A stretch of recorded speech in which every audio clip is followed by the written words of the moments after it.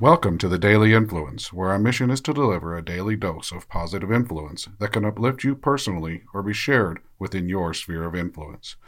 While not every episode may directly apply to your unique circumstances, we strive to provide insights and inspiration relevant to most people's daily, weekly, and monthly lives. Whether you're tuning in during the morning, noon, or night, the Daily Influence is here for you. Listen, share, and embrace the power of influence in your life. Hey everybody, Brian Smith here with the Daily Influence, and we are going to continue our discussion today on bias. Today is types of bias, and there are many types of bias. We've danced around the last few days of identifying our biases and reacting to our biases and understanding our biases, but we haven't really talked about the types of biases that um, we are challenged with individually. On both sides, what we live with, our own biases, and what we're challenged with in our everyday life. The biases of others, the ones we see. We might not even participate in them. We just see the effects of them, the influence of them in other people's lives. It might be friends, it might be family, it might be somebody we don't even know, but it still influences us. I can tell you that Renee doesn't like conflict, but when she sees a bias being influenced on another, it raises her anxiety level. There's a sense of wrong there. And it's hard to intercede in those things because we don't understand. It might not be a bias, it might be something else, it might be individual to an action and have nothing to do with a bias. It might be a mix of both, but the sense of wrong and the influence those interactions have come from ourselves. Uh, Identifying the types of biases can help us when we add it to what we've already learned. I'm going to go through actually rather quickly what these biases are, and I'll talk about each of them just a little bit. It's going to take self-reflection, some understanding, and some conversations with yourself and with others just to pull some of these out and think about them differently. You might want to write them down. You might want to come back to them and ask yourself if you are influenced by any of these biases within your areas of influence, friends, family, work, whatever that might be, and wherever you might see them, or wherever you might witness them in other parties. And then you might want to just kind of go through them and dissect them. I'm going to start with confirmation bias. It's when we refuse to draw a conclusion based on reality and instead we draw conclusions based on personal preferences, personal beliefs, personal values, or personal desires. Confirmation bias means that we might not listen to any other fact. We might just call it, it's not a fact because it doesn't align with us. Confirmation bias can be very dangerous because it's very personal. It comes from someplace deep. One of the best ones for me was growing up, the whole Democratic and Republican. You know, why are you a Democrat? Well, because my parents are. All Republicans, and back in the day of the 60s and 70s, it wasn't Republicans were bad. They were just they. They are Republicans. We are Democrat. We are right. They are wrong. And the only basis for that is how we were brought up. We rarely in those days really slowed down to understand anything beyond those differences, especially as children. And that's where these biases can be layered in, is as children, through our younger years, as we observe what's going on around us, we observe the biases of others and take them on ourselves as fact and reality. And that's where they really become personal preferences, beliefs, values, and desires of self, is through this evolution of our self influence. It's the I am we. I am the accumulation of all the experiences I've had. And what comes with that, our biases also. Confirmation bias often comes from this, mostly probably comes from these life experiences. Affinity bias or similarity bias is easily connecting with others who look like us, have similar interests or backgrounds or experiences, personalities. We might see a group or meet a person who is very similar to us, so we become biased to them. We get on their side. We can come to their aid faster. We can do a lot of head nodding and agreement faster. And the opposite of that is we can challenge others who don't agree with them, and the only reason why we agree is because we feel similar to them.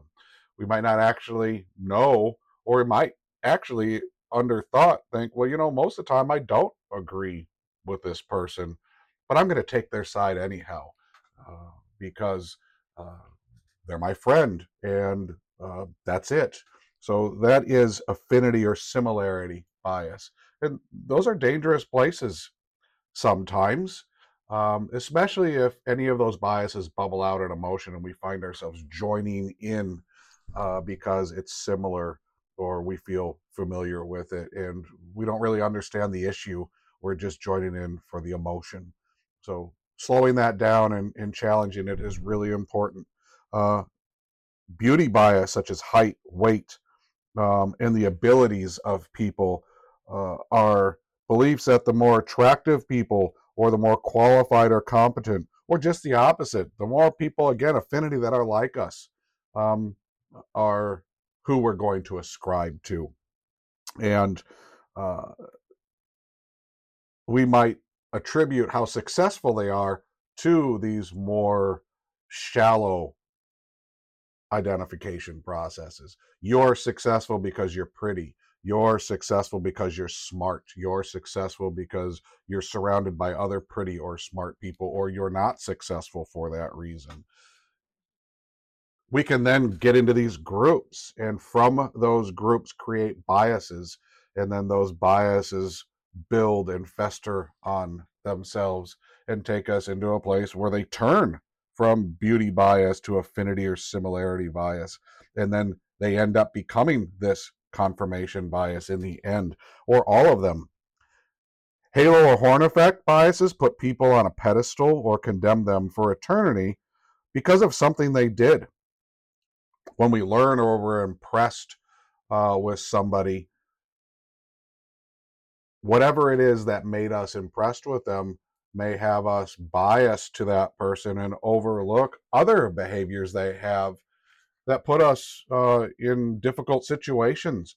But we accept those difficult situations because of that one thing that they did, or maybe if it's even two or three or more influences they have. And we are biased to that person, so we will ignore any negative aspect, or vice versa. We condemn somebody and we put people in this negative place and we ignore the positive aspects of them. We see this a lot in politics, actually.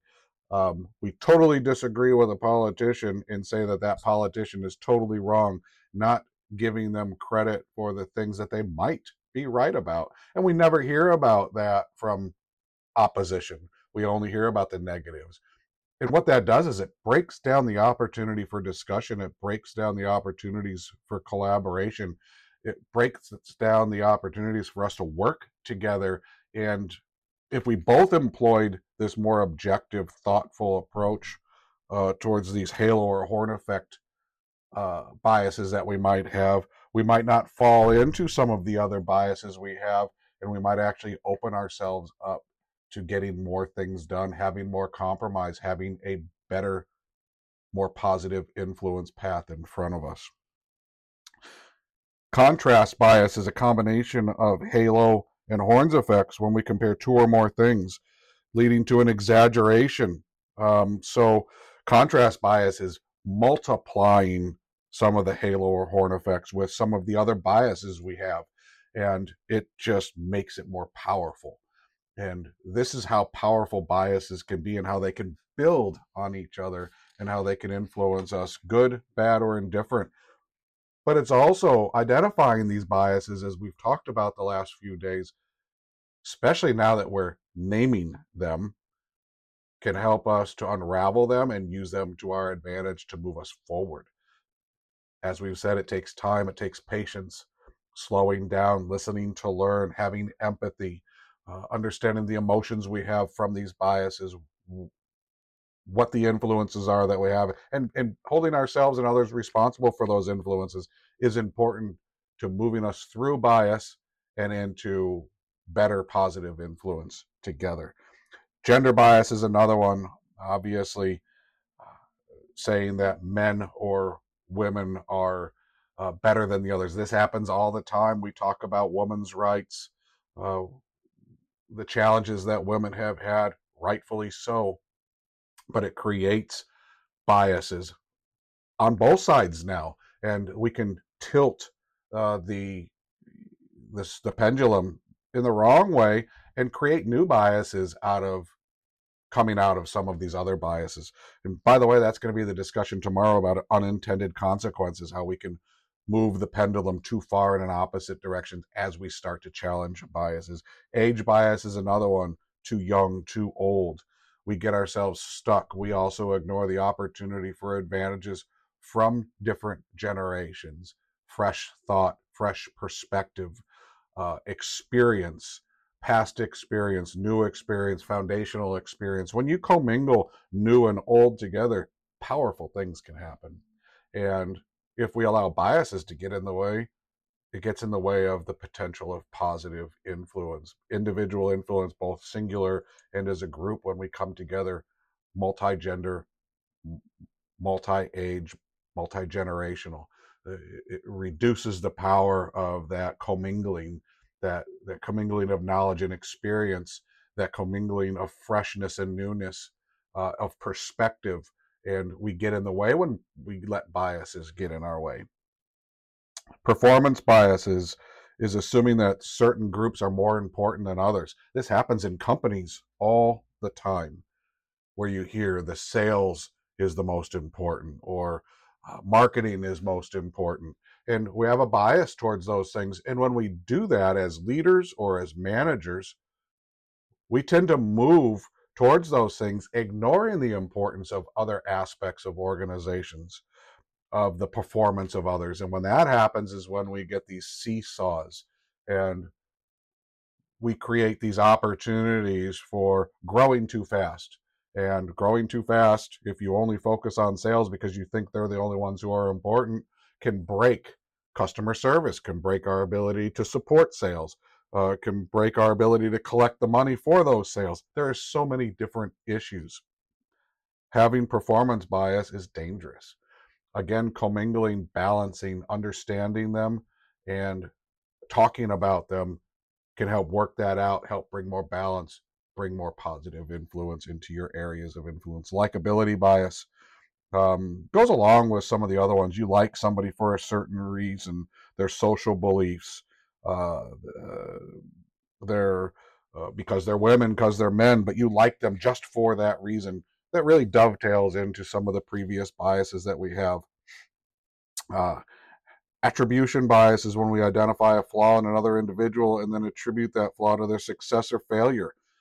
You are only successful because of this attribute, and you discount the effort that was put in. You discount uh, the influence that got them there. It's only that attribute that gets them there.